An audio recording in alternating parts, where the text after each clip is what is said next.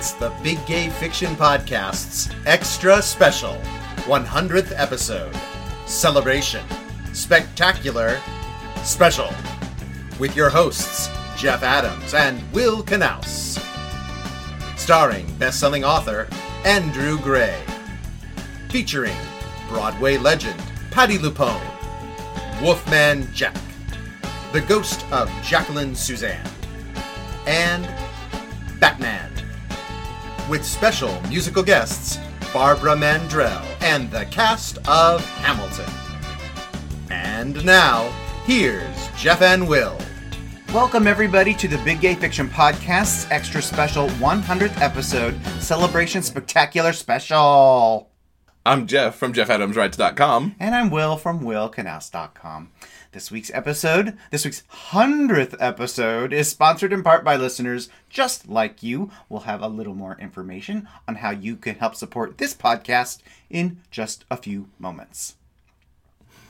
100 episodes. That's my noisemaker sound. Yes, congratulations, sir. We have champagne. If you're on the video, Pop the champagne. Let's get this party started. See us that we got champagne here, which I'm going to try and open, live on air, and hope I don't make a disastrous mess on the set. So, did you think we'd get to 100 when we started this? Could you conceive 100? No, I don't think 100 was. Ooh, that was pretty. Look at this. The poof it made on the recorder. I couldn't conceive quite 100. It's not. Well, I don't know. What do you think? I don't think it's a surprise we made it to 100.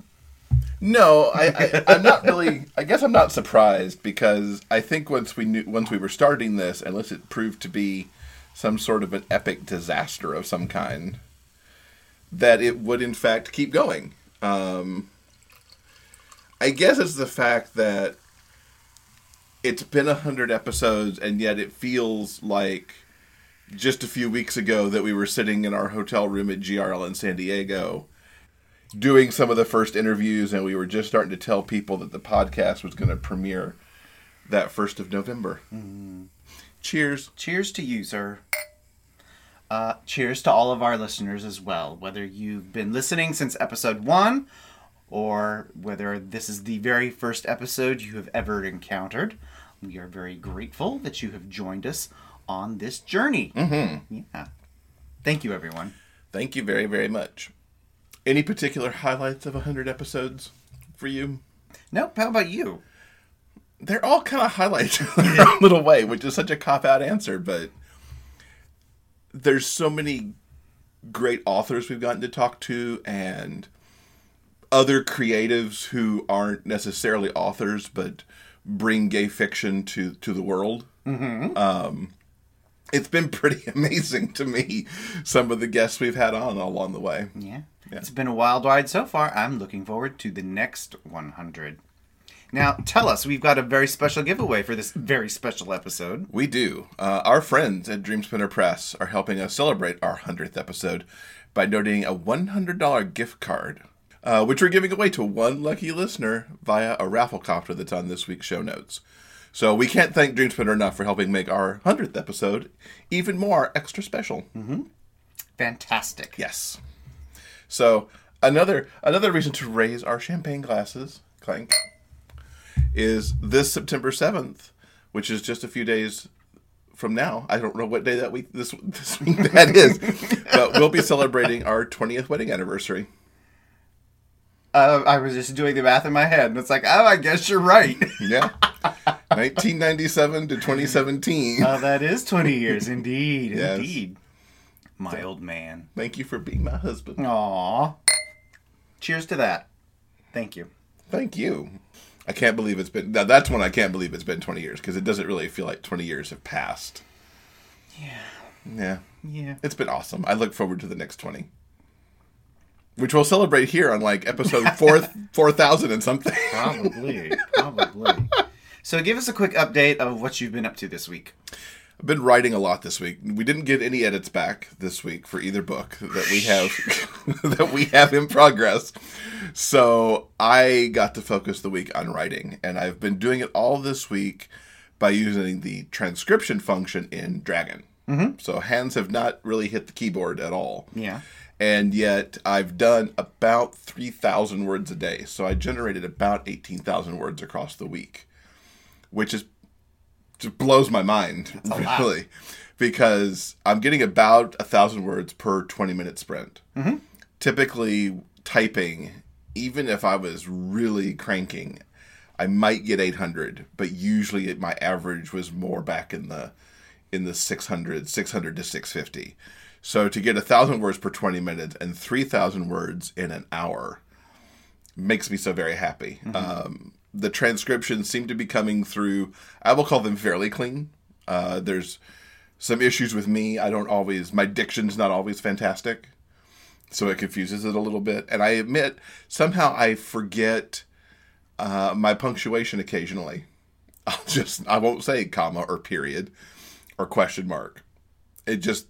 I'll have it for a little bit and then it'll be gone. And I can't, because I'm doing the transcription, I can't back up and put it in easily. So I'll just have to clean all that up and edit. But I'm very pleased that I'm cranking this quickly. And so I should have the first draft of Winger done by the end of September at that rate. Fantastic. Winger 3, rather. Good news. I should also mention, reach back here to my bookshelf, I actually got my paperbacks for Tracker Hacker this week. This was totally unexpected because the release of this book is still about 6 weeks out. But my paperbacks came in the mail, and couldn't be more thrilled with how the cover looks. Aaron Anderson, you did a great job. And October 17th, these will be out. And in fact, this makes for a decent segue, actually. I've been talking the last few weeks about donating to Cycle for the Cause. That ride's coming up in just a couple weeks. It's September 14th through 17th. And your $100 donation can go a long way. It'll actually prevent 7 HIV transmissions by distributing safer sex kits. It'll administer 8 HIV tests at the LGBT Center in New York to ensure that more people know their HIV status. And it could provide care for 10 HIV plus positive people, to help them lead happy, healthy lives. Now, for the past few years, I've been a member of Team Kyle. And Kyle Speedle is who this team is named after. He did the ride for many years, and I believe it's 5 years ago now he actually passed. And his friends got together. It was initially 3 friends got together to continue his legacy on the ride, to continue to raise awareness and raise money on this cause. And I met them that first year they rode. They were back near me. I was riding Caboose that year. It was the last year that I did the ride as Caboose. And they were new, so they were back with me, and just their team spirit and their cohesiveness as a team and their desire to be out there for their friend really touched me. And I was honored the next year to be invited to be a member of their team. And I continue to be a member as I ride virtually this year. So my funds that you help me raise go towards Team Kyle and the memory of Kyle Speedle. So if you donate $100, you can actually get a paperback copy of Tracker Hacker. When it comes out, I will send you an autographed copy of that. And to donate, you can go to biggayfictionpodcast.com/cycle2017. Fantastic. Indeed. I hope they raise tons of money this year, both Team Kyle as a team and the organization as a whole. Yes. Yeah. Yes. Now, I don't know if you know this, or if our listeners know this, is that occasionally I experience episodes of, I don't know if I'd call it ESP per se, but sometimes I am contacted by spirits. Let's say spirits from across the planes of time and space. Okay. And actually, on this very special episode, I'm getting a warm, tingly feeling. It's not the champagne. I think I'm experiencing one of those episodes right now. In fact, I think I'm getting a message. Someone is reaching out across the veil between our world and theirs. I'm hearing a voice. I think it's Jacqueline Suzanne. Oh my goodness. Jacqueline is telling me... What was that, Jackie? Oh, she wants you to know that the 50th anniversary of Valley of the Dolls is available now in all your favorite retailers, and it makes a wonderful Christmas gift. But she's also telling me that you can support the Big Gay Fiction podcast by going to patreon.com. She's a wise woman. She's very, very wise. Now, if you want to help support this podcast and help it reach another 100 episodes, all you have to do is go to patreon.com. That's patreon.com/Big Gay Fiction Podcast. And we'll have all the details on how you can help join. And for as little as 25 cents an episode, help keep this podcast going for another 100 episodes. Yep, and you'll even get access to bonus episodes that we do. Mm-hmm. We say this is only our 100th episode. There's actually a few more than that out there in the world between some bonuses that we've done. But yeah, you'll get access to the bonus episodes. You'll be able to ask questions of our guests if you pledge at the $3 and $5 level. So there are benefits to being a patron. Yes. So thank you, Jacqueline, for showing up on this very special 100th episode. And if you'd like more information on how you can support this show, just go to patreon.com/Big Gay Fiction Podcast. Want to be among the first to know what's coming up on the Big Gay Fiction Podcast? Join the Big Gay Fiction Podcast monthly newsletter. As a subscriber, you'll get our exclusive coloring pages that you can download and color. You can even send us your artistic creations and we'll display them in our online gallery. Go to biggayfictionpodcast.com and sign up on the homepage. So you've been reading a lot this week. You finished a book, finished 2 books actually. What have you got for us on this 100th episode spectacular? Well, on this 100th episode spectacular, I have actually 2 books I want to talk about. The first one is Owning It. It is the 3rd book in the Metropolis series by Riley Hart and Devin McCormick. Now, quick story. Back in RT earlier this spring, I essentially accosted Riley Hart. Instead of saying, like, hi, like a normal person, I said, when's the next Metropolis book coming out? She was very kind and very gracious. And when she was probably thinking, like, who the fuck is this crazy person? So thank you, Riley, for being so nice. And even though I accosted you and was grilling you about the next book, book 3 in Metropolis series, I have only just now, the book came out after RT, and here we are in September, and I'm only just now finishing Owning It. So bad reader, I apologize. But you liked it, as you've told me this week. I loved it to pieces. Okay, Owning It is, as I said, book 3 in the Metropolis series. The book starts with flirtatious twink Derek climbing into Jackson's Jeep because he mistakenly thinks it's his Uber. He's like, had a little too much to drink one night, and he crawls into Jackson's Jeep. And Jackson, being the very nice guy that he is, doesn't want anyone taking advantage of Derek in his inebriated condition. So he takes Derek back to his place so he can sleep it off. That's nice. And hence launches the saga of Derek and Daddy Jackson. Derek is immediately enamored with Jackson, who's like a sexy older dude. Jackson is also immediately got his eye on Derek, but is willing to invest a little more time in their burgeoning relationship.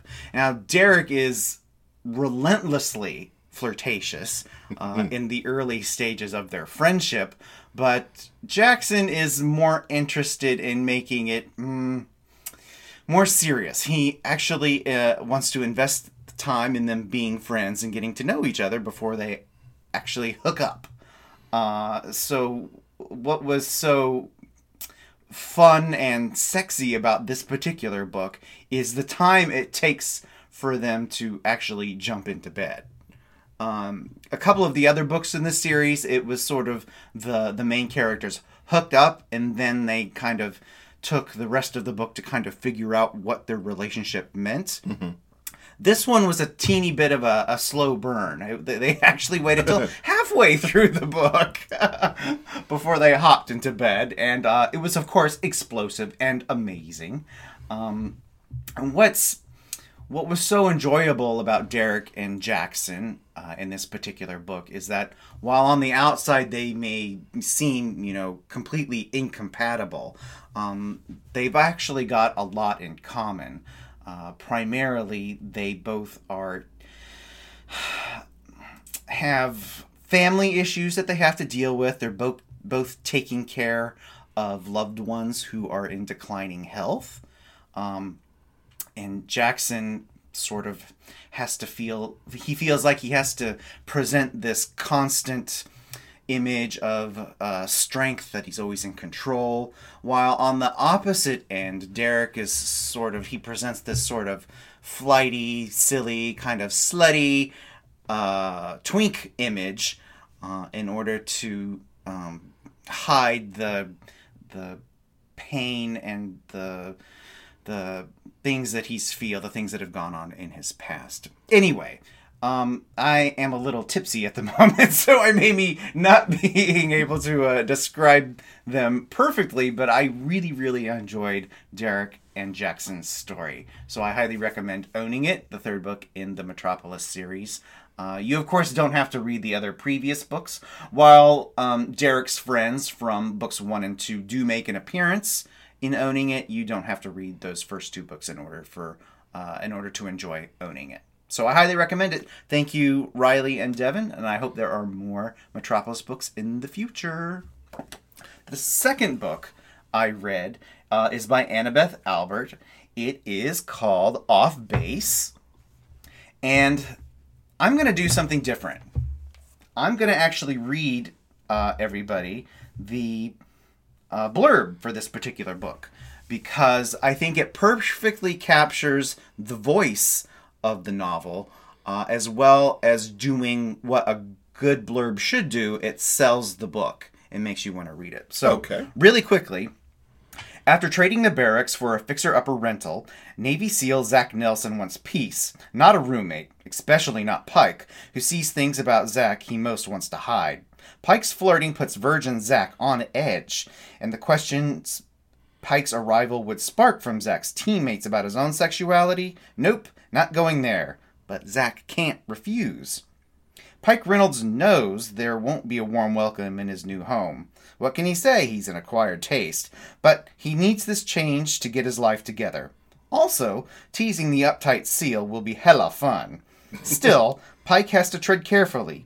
He's had his fill of tourists in the past, and he can't risk his heart on another. Not even one as hot, as built, and as adorable as Zach.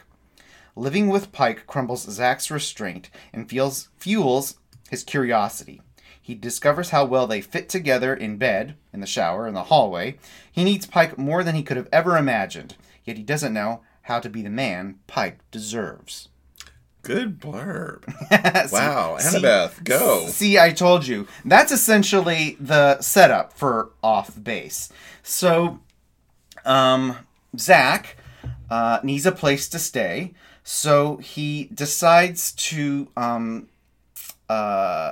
rent a room with Zach. He's the Navy SEAL.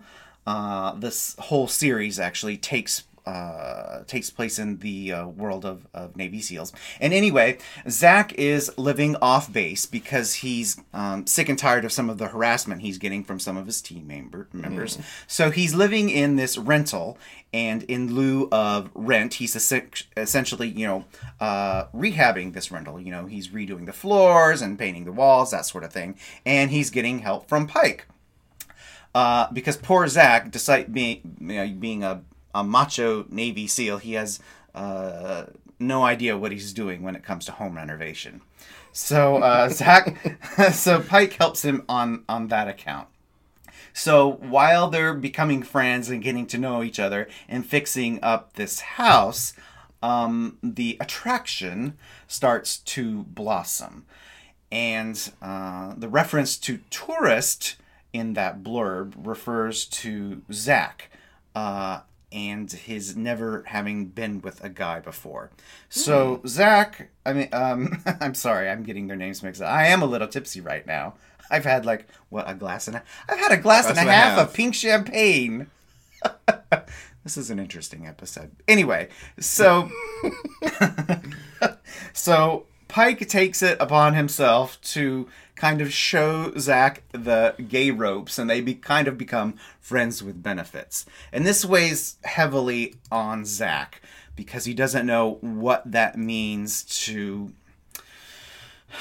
his SEAL career. Both of these characters, I want to say this up front, is that I had a problem with this book. Not that the book was bad, because it wasn't. It was actually quite excellent, and I enjoyed it a lot. The problem I had with this book is that it at times made me very uncomfortable. I think what Annabeth manages to do in this particular story is really kind of drill down into the emotions and Zack's anxieties about coming to terms with his own sexuality and, coming out, essentially. It's kind of a coming out story. Mm-hmm. So that made me uncomfortable. Those emotions are very real in the book, and it kind of brought me back to that headspace when I was doing that in my early 20s, just like the characters in the book. One other thing is that both of the characters are in their early 20s, and they're both very concerned about what other people think of them, especially Zack. He's got some, frankly, really shitty people in his life, and he spends an inordinate amount of time presenting a front. He wants to be the perfect SEAL for these people, and he doesn't have to. Their opinion shouldn't matter. True. He needs to be true to himself. And that's what he comes to realize throughout the course of the book. There's, trials and tribulations. Their friendship blossoms into romance. There's a health scare. There are cranky cats. The story's kind of got it all. I really, really enjoyed Off Base. And I highly recommend everyone check it out. Thank you, Annabeth Albert, for a really wonderful read. Cool. So just really quickly, I have one book. Mm-hmm. I finally finished Out of the Shadows by Casey Wells. We talked about this book a couple of weeks back when Casey was on the show, because Will had read it and I was in progress. I will just really quickly say, without rehashing what the book was, it was so good. I loved not only Christian and Josh finding their way to each other, but Christian finding his way truly out of the shadows, like the book, as it's with the title of the book. His way to come back into a more normal life after he was scarred in the accident that happens in the book was really beautiful. And I think Casey not only did a great job of the slow burn between these characters, but of also the slow, gentle way that Josh helped Christian come back into being around people. Mm-hmm. So yeah, definitely second high recommendation for Casey Wells' Out of the Shadows. Yes. So earlier this week, I had the opportunity to speak with Andrew Gray, who recently got the Centennial Award from the RWA, the Romance Writers of America, which means he's published more than 100 romances, which is an incredible feat. Considering that he's only written since about, I believe it was 2009, if I'm remembering the interview correctly. We talk about the award. We talk about a book he's got coming out this very week, as well as how he got started in all this and the books he was reading that kind of sparked his career. I'm very excited to welcome to the podcast Andrew Gray. Andrew is the author of more than 100 books, and the Romance Writers of America recently presented him with the Centennial Award for this accomplishment. He is the first male and the first writer of gay romance to receive the award. After 27 years in corporate America, Andrew settled down in central Pennsylvania with his husband Dominic and his laptop. Andrew's hobbies include collecting antiques, gardening, and leaving his dirty dishes anywhere but in the sink, particularly when writing. And he considers himself blessed with an accepting family, fantastic friends, and the world's most supportive and loving partner. Welcome, Andrew. Hey, it's great to be here. Congratulations on the Centennial Award. That is quite the accomplishment. 100 books. I can't even fathom that right now because it's so amazing. What does this award mean to you? It's To me, it means a sort of acceptance in a broad sort of way. That not only is there a readership that reads a lot of my books and enjoys my books, but it also means that we have a gay romance author that has joined the RWA Centennial list along with Heather Graham and Debbie Maycumber and Nora Roberts. Mm-hmm. It is really fantastic. When I got the award, I took pictures with some other authors, and Heather Graham and I took a picture with me and the award. So 2 Centennial Award winners and the award. And when I told Heather about it, it was really fun. I told her about it at RT. She laughed, and she says, well, as long as I'm on top, it's fine with me. She just below her on the list.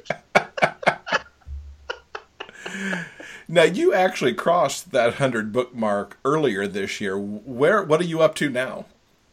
Well, the 100th book officially was Setting the Hook, which came out in May. That was the 100th book. So there has been another book in June. There's been another book in July. There was another book in August. And then Never Let You Go is September. There's another book. There's 2 books in October. There's Taming the Beast and then Dirk's Hell and Back. And I'm working somewhere out in January, February at this point. So we're at about 110 at this point, mm-hmm. as far as writing. 110 novels. RWA only counts novels. Okay. So what do they count a novel as? What's their break point? 40,000 words. Okay. So that's what they counted as. So it's 100 works of the length of 40,000 and more.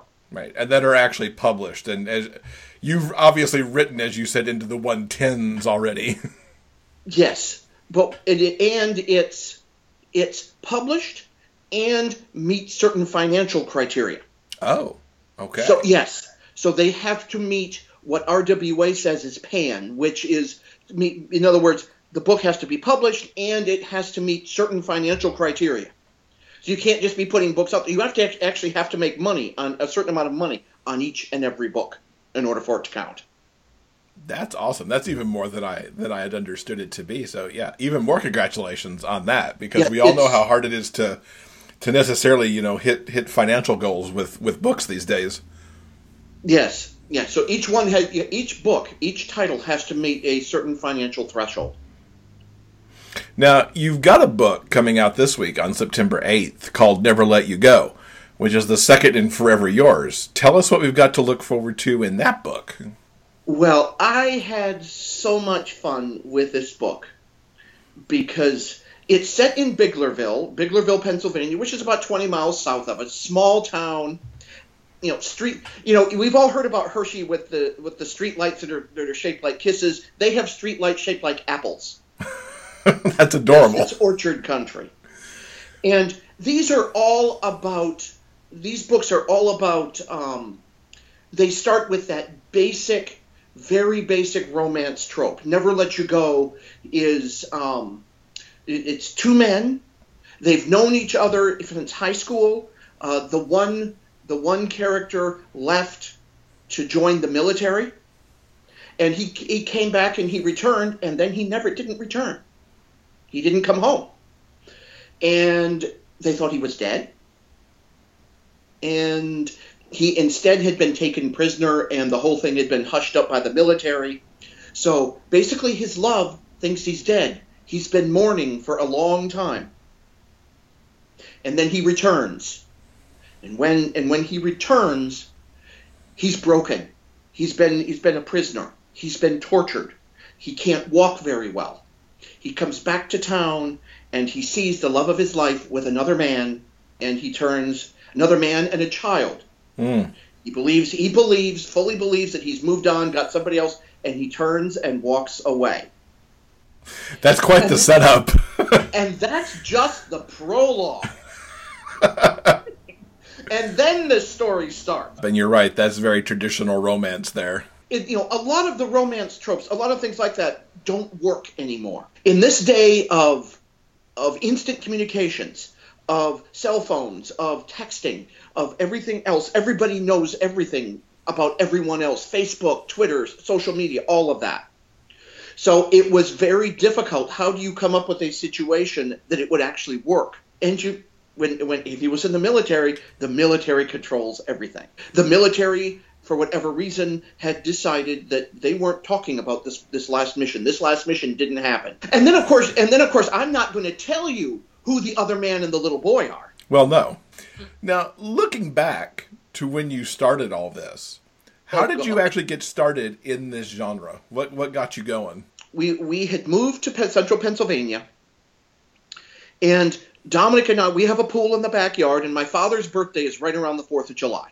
So my father turned 70, and we had a big party for him in the backyard around the pool. And everybody at the time told me how much I looked like my father. Now, that was 12 years ago. I was 42 years old. I most certainly did not want to look like my 70-year-old father. No. So I decided that I needed to look less like my 70-year-old father, and I went to the gym. I started working out. I started losing weight. But what the hell are you going to do with an hour of treadmill time? Just stand there and stare at the wall, or the worst, the television? No. So I started reading. And for some reason, Amazon seemed to figure out that I was gay and recommended a couple gay romances, and I bought them. Because what in the heck makes treadmill time go faster than reading sex? Absolutely. Nothing. So I started reading the books. I sort of fell in love with them. They had happy endings. Mm-hmm. You know, when I was your age and a little bit younger, all the books it was the AIDS era. All the books, everybody died. So I didn't read gay fiction for a very long time. It was too depressing. Mm-hmm. Then I found the romance. It had happy endings. It was like the sun came out. Then I started reading them. And then I got this crazy idea. I'm going to try to write one. Didn't tell anybody I did. I didn't even tell Dominic until I was halfway through the manuscript. Wow. Yeah, I didn't even tell anybody. Because I wasn't sure it was going to work out. I wasn't sure if it was going to work, if it was going to come together. And it did. It wasn't a great book by any means, but I actually completed a 60,000-word manuscript. And that's excellent, because there are so many people who say they want to write a book and never get around to putting pen to paper or fingers on keyboard, and there you had this manuscript now. I had the manuscript. I did get it published eventually, but it's not really important. What is important is I actually did it. Mm-hmm. And then I did it again. And then I did it again. I wrote 3 books in 6 months. And then I ended up playing with those books for the next 6 months. I wasn't really writing. I was figuring out what I wanted to do with the books that I had written. And I started looking for publishers, started looking for submissions. It was very hard to let them go. Mm-hmm. The first book got published, and then the third book I wrote, which was Children of Bacchus, which was the first one with Dream Spinner, I submitted to them, and they took it. And then they took The Best Revenge, which was actually the second book I wrote, which was published third. And Elizabeth, I met her at an expo in New York, and she said, "What's next?" And I had nothing. I had started a couple of manuscripts that didn't work out because I didn't like them, and I sort of got bored with them and figuring they were too formulaic, they were too this, there was nothing interesting about them. And Elizabeth said, "What's next? I want this one. I want the follow-up to Children of Bacchus," which turned out to be Thursday's Child. So I said, "Oh, okay." So I went home and wrote it in about 5 or 6 weeks. Wow. So you've always been a fast writer, it sounds like. Yeah, I wrote it in about 5 or 6 weeks. Wrote that book. Then after that, the floodgates opened. I wrote. My brother opened a wine store, and out of that came Bottled Up. After that came Love Means No Shame, which I wrote 1 chapter a day. There are 19 chapters in the book, and I wrote it a chapter a day. And then the other books just started to come. When you were reading the romances on the treadmill, were there ones in particular that struck you, that stood out as like, I want to write like this? Were there authors there who inspired you at the time? J.L. Langley was one that inspired me, only because hers were such a fun read. Hers were so much fun, and she had a lot going on in those books. Yes, there was the romance, but she always had other things going on. She managed to really make... there were some twists, there were some turns in them, there were some things you don't expect to see coming. She had really interesting characters. I wanted to write like her. I actually took all of her books, her early books, and I broke them down into character and to how she had done what she had done. I actually studied the books. Oh, this character has this and this and this background, and this and this and this background, and this is the plot, and this is where the plot turned, and this is the bad guy, and this is how he was developed, and all of that. And it really helped. And I joined an RWA chapter in March of 2009. I was the only guy in the chapter. In fact, there have been 3 men that have visited the chapter and none have stayed. I've been the only guy in the chapter permanently since 2009. And they helped me immensely. But the president of RWA right now is Leslie Kelly. And Leslie Kelly lives in my area of the country. And she came to our chapter and spoke about characters and conflict. How you develop the characters and how they can help develop conflict. And the material that she used in there, I still use every single book. After all these books, I made her cry at RWA this year when I told her that, because she changed my writing life. Mm-hmm. It was one class, it was 1 hour class, and she changed my writing life. Yeah, and it's important to have people like that. I think every author needs at least one instance of that. Well, you need one person or one topic or one session where it really makes the light go on, where something really makes sense. And once that happens, you can build on it. How would you say the writing's evolved over the years? It's gotten more complex. It's gotten much more complex. Characters are more complex. The conflicts are more complex. I'm able to see stories in places I never would have seen it before. Oh, such as? There was a newspaper article on a man who had been wrongly convicted of murder and how his sister had worked all those years to try to prove he was innocent. And that was just a newspaper article. So I used that and went from there. There's a story called Legal Artistry, and it's based on the same story that my story is based on, the same story that the movie The Woman in Gold is based on. I heard the story somewhere, and, oh, wow, that would make a really, really great romance novel, and off I went. Sculpture, art. Dominic always sends me great internet stories.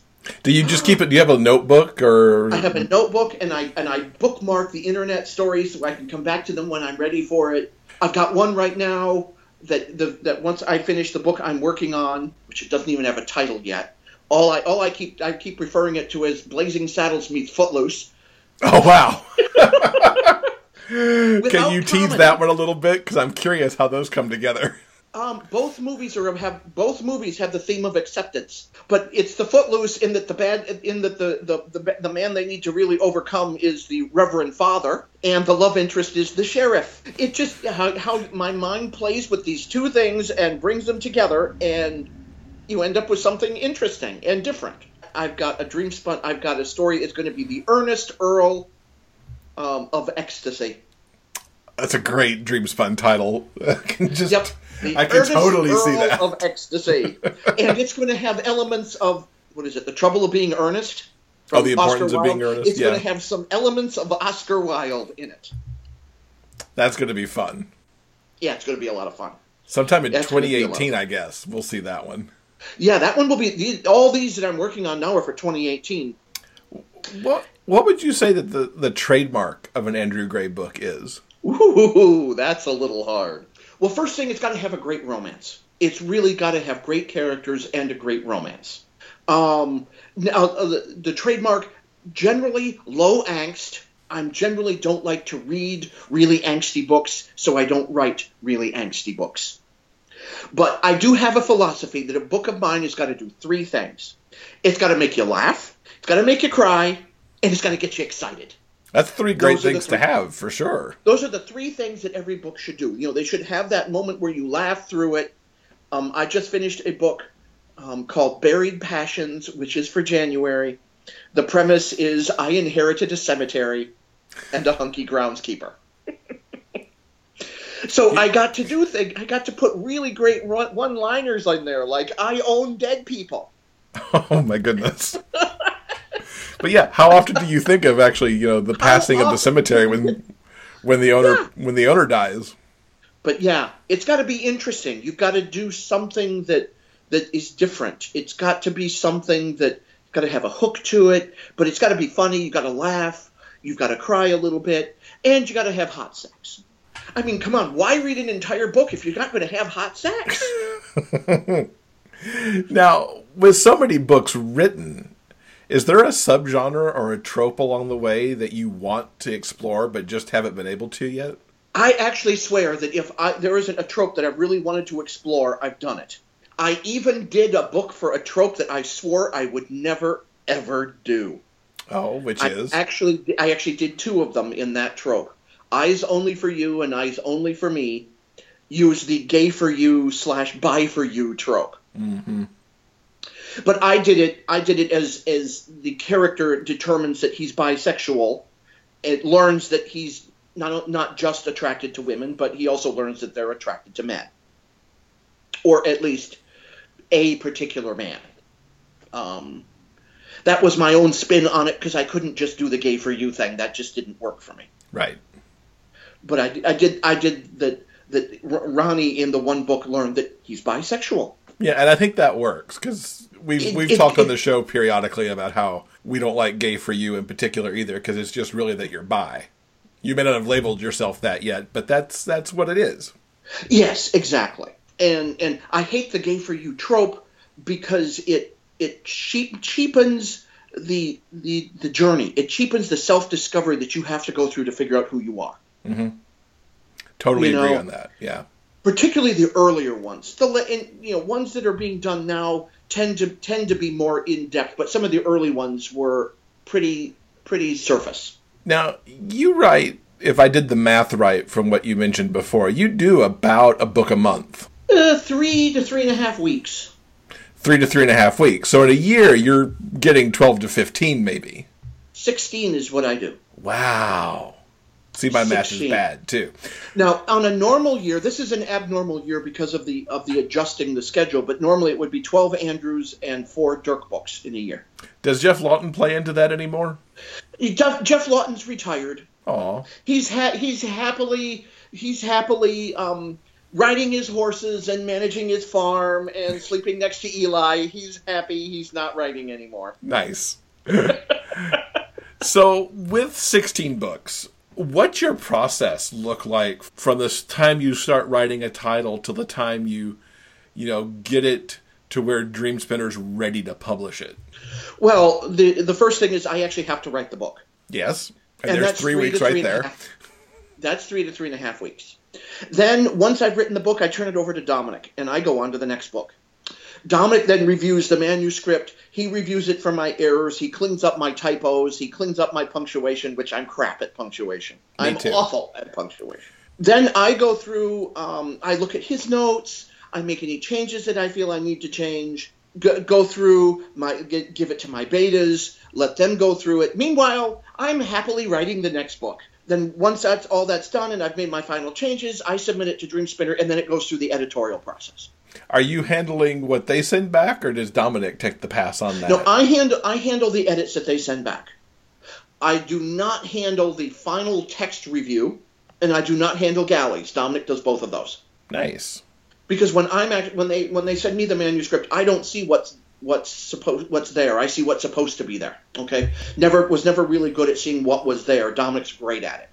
So he does that final text edit review for me, and then he also looks at the galley. And I'm happily writing the next book. Sure. I mean, in the time it takes for production to happen, you might have written 2 books.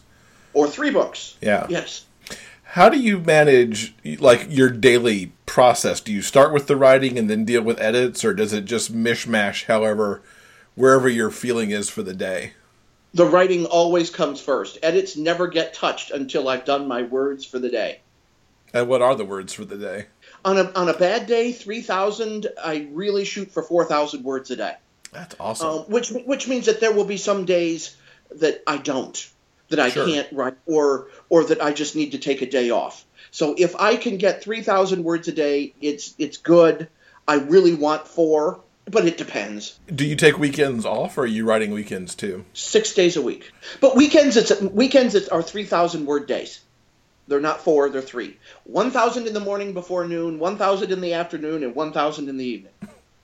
I like how it splits across the day, just to... Write 1,000 words. Oh, I can read now, or I can take a nap now, or I can watch TV now, or I can go out and do this now.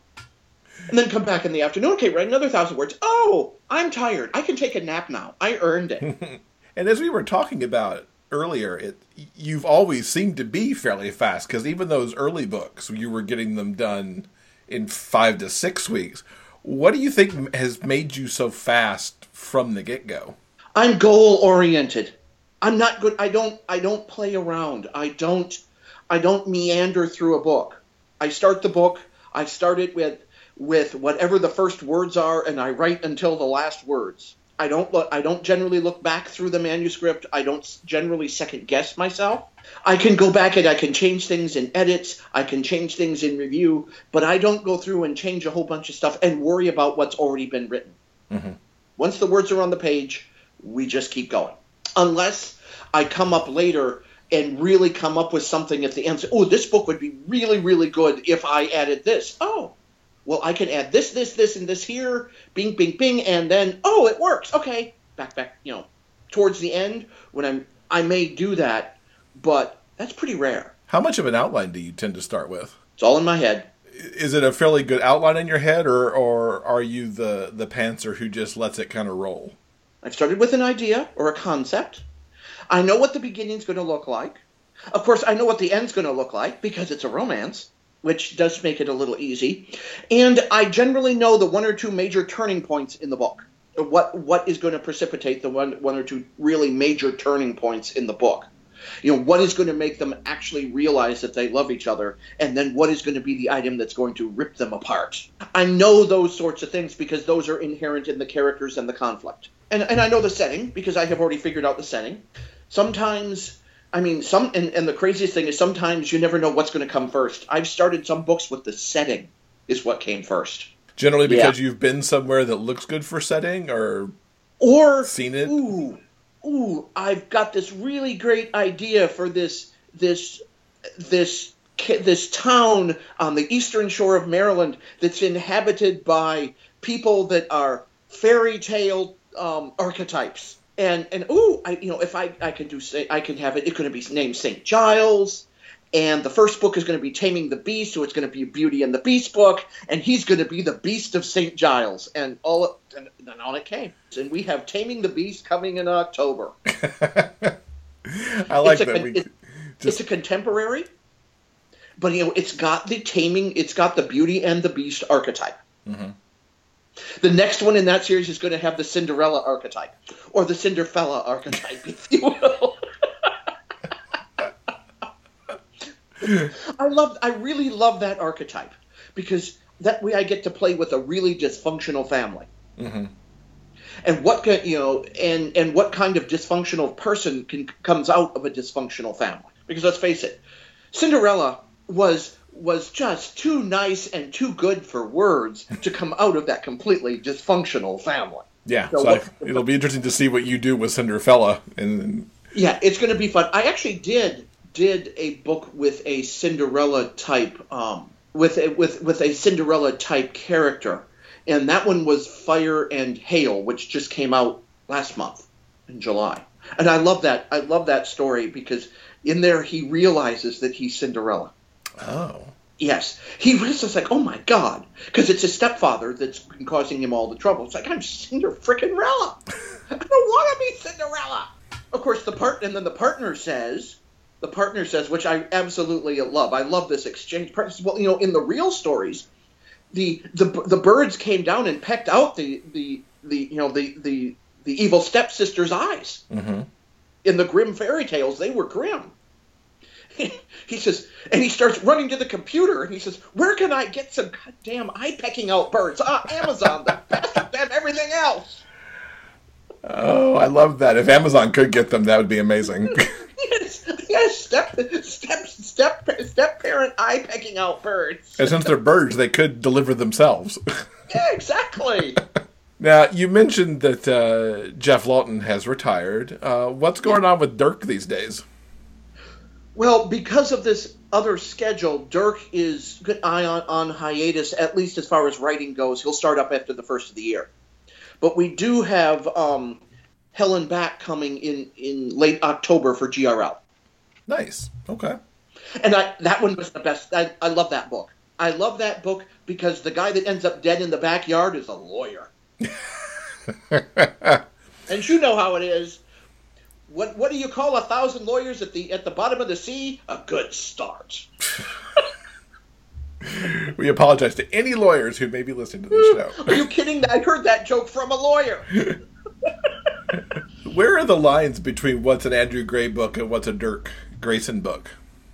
Dirk books are going to be much more suspenseful. They're generally going to be, there's going to be more action. And Dirk also does paranormal. So Dirk has a paranormal series, the Yellowstone Wolves series. So basically it's going to be suspense, romantic suspense, and paranormal. When I was writing, before I started Helen Back, that was on my calendar, and I didn't have an idea for the book. And I was on the phone with Elizabeth, and my publisher, and I told her that, I'm supposed to start this book in about 3 days, and I don't have an idea for it. And she says, well, we could just work it around in the schedule. And I says, no, you don't seem to understand. I need to kill people now.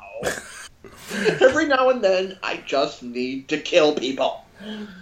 And Dirk is there to help you when that happens. And Dirk is there to help me when that happens because I can actually kill people. Nice. In fiction, of course, but I can kill people. Now, besides all this writing that you do, which we've already ascertained is a lot, you're also in charge of Dreamspinner's audiobook production. Mm-hmm. How did you end up taking that on, and what does that involve? In 2013, I went to GRL in Atlanta, and the evil day job was getting more and more evil by the day.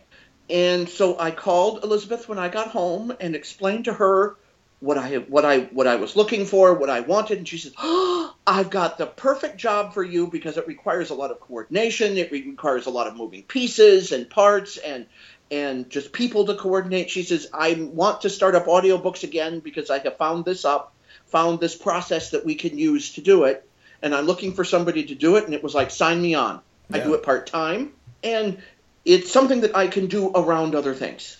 What it involves me coordinating auditions and coordinating with all the narrators as well as the authors, getting some of them to choose a narrator, then negotiating contracts with the narrators, making sure that the narrators actually follow up and actually do what they're supposed to do. Mm-hmm. Then coordinate with the audiobook reviewers to make so that when we do get the audiobook that they listen to it and that that we catch any errors and that it's reviewed, make sure that the changes are made, set up payment, all of that sort of stuff. How many audiobooks roughly are in production at any one time? At any one time, 30 to 40 are in various stages of production. That's amazing. And it seems that all the Dreamspun Desires go to audio, too. All Dreamspun Desires in both of the Dreamspun lines, go into audiobook. Oh, so the Beyonds will be coming soon, then. The other ones are coming. Nice. They're in production. The first ones are actually very near complete. I have a company that I've worked with for a number of years. They do excellent audiobook production, and he now has a stable of 4 to 5 narrators, and so they do all of those for us. The Dreamspun, we work with our authors to choose the narrators, but the Dreamspuns are the ones the authors don't choose. They go to a production company, and they do all of them for us.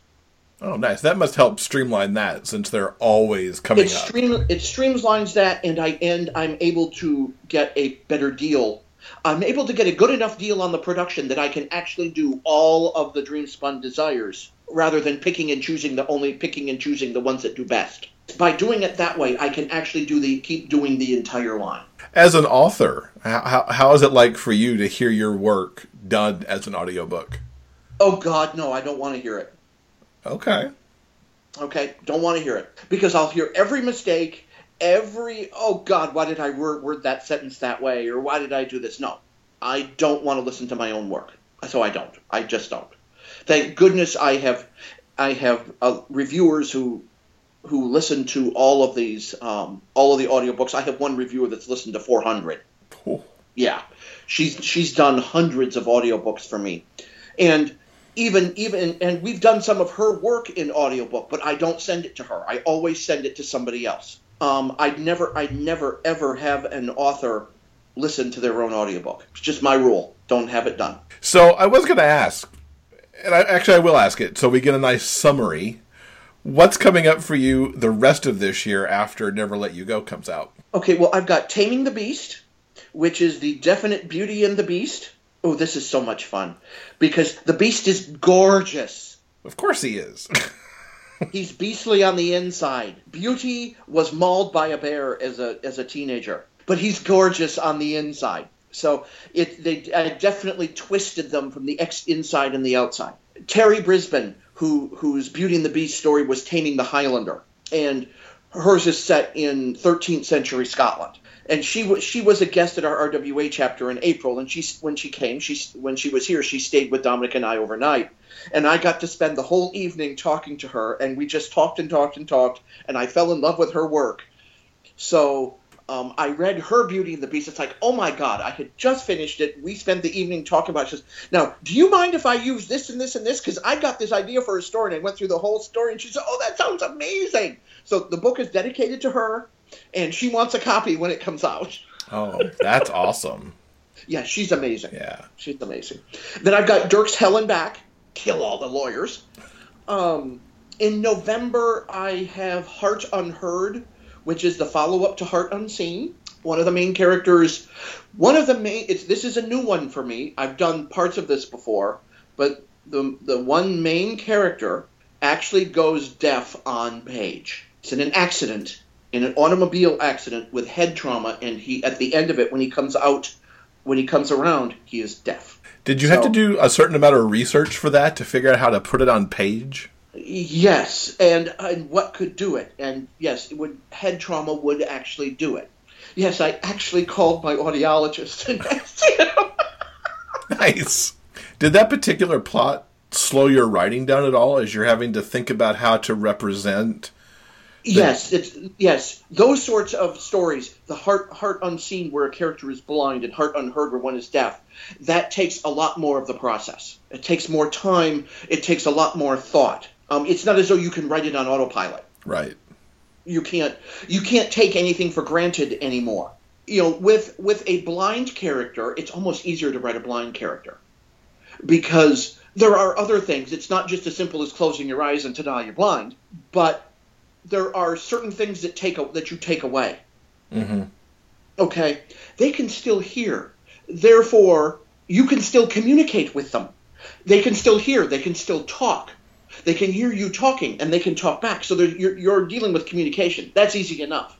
With a deaf character, you've removed a means of communication. They can no longer hear.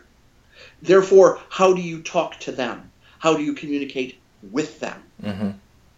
So I ended up developing a method of communication that they used to talk back and forth. Because in this world, one of the other main characters, the one that's the one that tells the guy that's gone deaf to stop sniveling and to get over it and to move on, is blind. So how do you get a blind guy and a deaf guy to talk to one another? Wow. Yeah. Interesting. I actually developed a way where the blind character comes in with a computer screen that he types on. He listens to the other character and then types his answers so that the other one can read them visually. So they do it. I actually had to develop this mechanism for them to talk to one another. I like that. That's very cool. And yet you still wrote it in probably like 4 weeks. And it took me 4 weeks instead of 3. But yeah. Okay, yeah. And then what's coming up in December? Oh, boy. December. Oh, that's Fire and Flint. That's the Carlisle Cop series, the Fire and Precipitation books. Fire and Rain, Fire and Water, Fire and Sleet, Fire and Hail. Those are done. Those 6 books are done. But Fire and Flint is the Carlisle Deputies. It's a spin-off series. Okay. And so that first book will be in December. Cool. So instead of dealing with borough police officers, we're dealing with county sheriffs and their sheriff deputies. And a judge gone bad. Uh-oh. Then in January we have Buried Passions, which is I Inherited a Cemetery. That almost should be the tagline. The tagline is I Inherited a Cemetery. Oh, perfect. And a hunk groundskeeper. Too long would be, I inherited a cemetery and and a tall, dark, handsome, doesn't speak much English Bosnian groundskeeper. Have Paul Richmond jam all that on the cover. He'll love it. Yes, gotta have Paul Richmond jam all that on the cover. So, Andrew, what's the best way for everyone to keep up with you online so they can follow your releases January and beyond? Well, you can always go to my website, which is www.andrewgraybooks.com. And that's always got the coming soon page updated with all the once I get a new contract, then the book goes up on the coming soon page. You can follow me I'm on Facebook, Andrew Gray on Facebook. I'm also on Twitter as @AndrewGrayBooks. Dirk Grayson is www.dirkgrayson.com. And then Dirk Grayson is also on Facebook, and he's @DirkGrayson as Twitter. Perfect. We will link up to all those places. Plus, we'll link up to all the books that we did talk about within our chat that we can. Whatever's already out there, and whatever might be on pre-order already. On Facebook, which Facebook sometimes drives us all crazy. True. Facebook only limits me to 5,000 friends, and I have 5,000 friends. So I have to wait for somebody to drop off before I can add new friends. But you can also join my fan group, which is All the Way with Andrew Gray. Okay, we'll link up to that also. And you can also link up to if you join All the Way with Andrew Gray. I have exclusive contests, and I do special things in the fan group. Nice. Okay, we'll definitely point people in that direction. Well, Andrew, it has been wonderful having you with us. It's been great. This has been fun. The new adult hockey romance, Rivals, by Jeff Adams, is now available in audiobook as performed by Derek McLean. Mitchell Turner and Alex Goodman squared off on the ice throughout high school. Their rivalry was tough on Mitchell because he harbored a huge crush on Alex. With high school and college behind them, they meet unexpectedly on Thanksgiving Day, once again on the ice. Mitchell is thrilled to see his one-time adversary all grown up. With their rivalry in the past, could this be the start of something magical for the holidays and beyond? Written by Jeff Adams and performed by Derek McLean, Rivals is available at Amazon.com, Audible, and iTunes. Also available in ebook. Get your copy today. Boy, that 100th episode just zipped right by. It's the champagne. It's the champagne that did it. All right. We have to apologize that we ran out of time for our special guests. We'll have to have Patty and Wolfman Jack, Batman, Barbara, and the Hamilton cast back on some other episode. Mm-hmm. We do thank Jacqueline Suzanne for stopping by, though. That was pretty cool. What have we got coming up next week? Coming up in episode 101, Posey Roberts will be here as part of the 2017 GRL Blog Tour. Mm-hmm. That'll be good. Yes, it will. So guys, remember, no matter where life takes you, the journey will always be sweeter if you have a book. So until next time, guys, keep turning those pages and keep reading. For detailed show notes and the complete episode backlist, go to biggayfictionpodcast.com. New episodes are available every Monday on all major podcast distributors and YouTube. Thanks for listening. We'll see you next week.